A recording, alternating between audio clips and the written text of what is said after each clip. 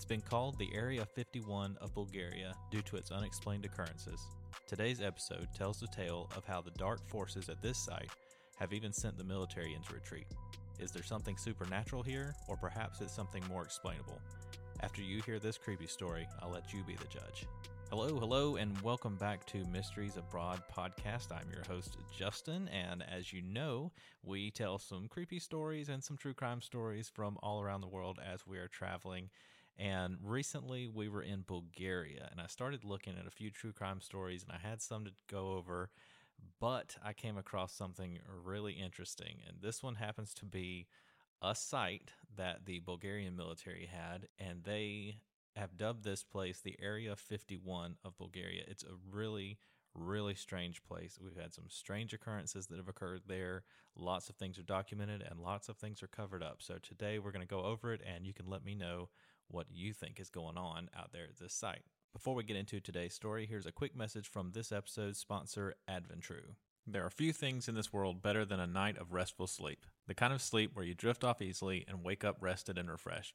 If that sounds good to you, then the people at Adventru have got you covered. Adventru is a brand new hemp company bringing all natural, high quality, and effective hemp products to the market. You can trust them to be your hemp experts whether you're trying it out for the first time or you're an experienced user. Adventru is a family-owned business that grows and crafts their products in Kansas. Adventru's Drift Gummies are specifically made to help in your bedtime routine. They are crafted with high-quality, popular hemp compounds like CBD and CBN and blended with natural, trusted ingredients like valerian root and lemon balm. Drift is flying off the shelves nationwide, and we don't want you to miss out. Currently, Adventru is offering 15% off on their website, www.adventru.com. That's ADVENTRUE.com. All you have to do is use the discount code WELCOME15 at the checkout at adventru.com. So thanks again to Adventru for sponsoring today's episode. Now let's get into this story.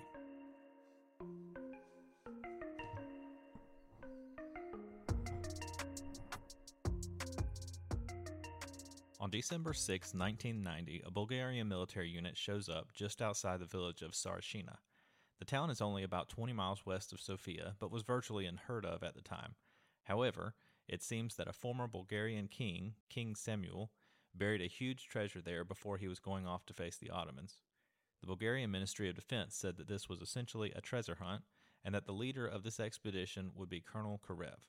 The military unit began to set up just outside of town. They set a perimeter and built a fence around what seemed to be a completely innocuous area of farmland. Now they called this operation Sunray. The soldiers working at this site immediately began to have issues. So many of their tools and equipment began to malfunction, which really slowed down the process because it meant that they would need to use hand tools instead of their excavators. Once they got to a depth of around 20 feet, they came to a large slab of stone, which they were unable to break through. Now, Colonel Karev gave the order to blast through the stone because he didn't want to slow it down, with trying to get through it with their pickaxes. So they brought in explosives and the charges were set. One blast was all it took to destroy the stone, but no one was expecting what would be on the other side. Passing this stone barrier now, the soldiers found a spiral tunnel that wound down deeper and deeper underground. The decision was made to send in armed soldiers to explore the underground tunnels. After destroying the stone barrier, the underground tunnels wasn't the only area of interest. Above ground, some strange things started to occur as well. Guards stationed around the perimeter said that they began to see dark figures or creatures just outside the fence. They said that the figures were over 7 feet tall, but at other times they were seeing small creatures in the brush moving around. At this point, the expedition's radio equipment began to fail as well. They decided to lay a landline to the site for better communications. However, it was reported that the operators would hear whispering voices on the line sometimes, even though they knew that this was a secured line. The region around this dig site also started experiencing strange phenomena as well. Reports were coming in regularly about UFO sightings. One account from June of 1992 says that a woman named Ella Kirov was awakened one night because her dogs were barking at something outside. She said that she got up and stepped outside to see what was going on. She said that she saw 3 shadowy figures running from the direction of the dig site because she lived close by. She said that they entered the wood line, and a few moments later, she saw a bright object ascend into the air. She thought that this must be related to the dig, so she sent a message to Colonel Karev. He sent a few men to investigate, and they found a burned patch on the ground in the area where she said that she saw the bright object. And within days of this event, Ella and the men who had gone out there to investigate all had a fever and exhaustion bad enough that it confined them to their beds. It seems that there was something around the site that was toxic to them. A more concerning story from October 27th, 1991 says that a local man named Triko Lolev was walking home one night when all of a sudden he found himself with a bright beam of light shining down on him. He said that he blacked out, and when he awoke the next morning he couldn't remember what had happened. He was even more confused when he realized that he wasn't even where the light had shined on him. He was now in a village called Meshtitsa. It was about 40 miles south of where he had been the night before, and he had no idea how he got from that place where the light shined on him to this new village that was 40 miles away. The expedition at the dig site continued for about 2 more years. The soldiers were exploring the tunnel system and found that their path was now blocked by a concave slab of stone.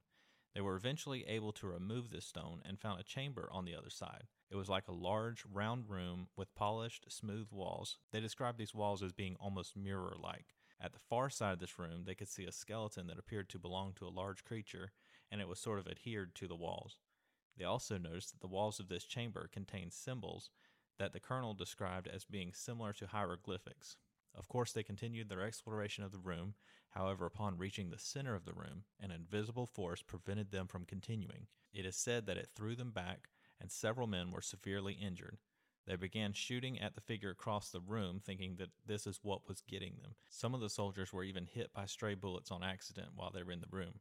The colonel ordered the men to retreat from the tunnels quickly. They protected themselves as best they could while they were carrying their wounded out. As they emerged from the tunnel, the colonel ordered the men to fill in the entrance, but the excavation equipment wasn't working. He then ordered the men to bring explosives to destroy the entrance. Once the mouth of the cave was collapsed, they covered the hole with concrete and began to abandon the site. Operation Sunray was promptly shut down, and the government abandoned the site with virtually nothing to show for it. All of the documents were collected by the military and either hidden or destroyed. Most of the story that we have today has been pieced together from the accounts of several people that all worked together on the site during Operation Sunray. Now, these aren't just random people. The main witness is Colonel Karev himself. He was interviewed later and said that they actually went to the site because the government was led there by several different psychics. These seers said that there was something buried on that spot that was sending signals out. They believed that this being was from a very long time ago and was perhaps even an alien or very early life form here on Earth. The psychics had a warning, though, that this was a dangerous place and that we weren't meant to have what was down there. Still, the government wanted to go and they wanted to explore this site. One more source that came forward after the fact was a military professor named Delko Neplatonov. His daughter was recruited to work here since she was also a psychic. She said that she was contacted by another famous seer before going to the site, and he told her not to disturb whatever was found. He knew that there was some evil there on that site. Sadly, after the conclusion of her time in Sarashina, she committed suicide by jumping from a tall building. As the stories and rumors continued to spread, a few years after Operation Sunray, a group of scientists from Sofia decided to study the site for themselves. They camped out there for about 20 days, conducting tests and scans for any anomalies. They documented several UFO sightings while they were there and reported that an unseen force scattered their equipment all around the campsite. One night, as they were sitting around the campfire, they said that a UFO came right over the camp at a very low altitude and shined a light right down on their fire, which caused it to flare out of control.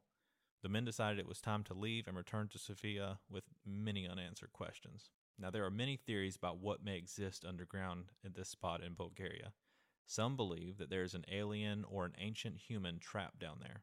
They think that he's reaching out to these psychics somehow telepathically to get them down there to help or either to ward them away. There's kind of a differing opinion there.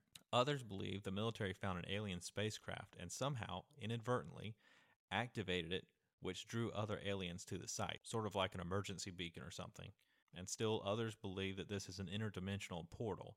Now, the reason they say this is because it is strikingly similar to other well-documented areas, such as the Skinwalker Ranch in Utah. This spot is extremely similar in occurrences, and many believe it to be a portal as well. I know at the Skinwalker Ranch, they also see large beings and creatures walking around. They also have tons of UFO sightings.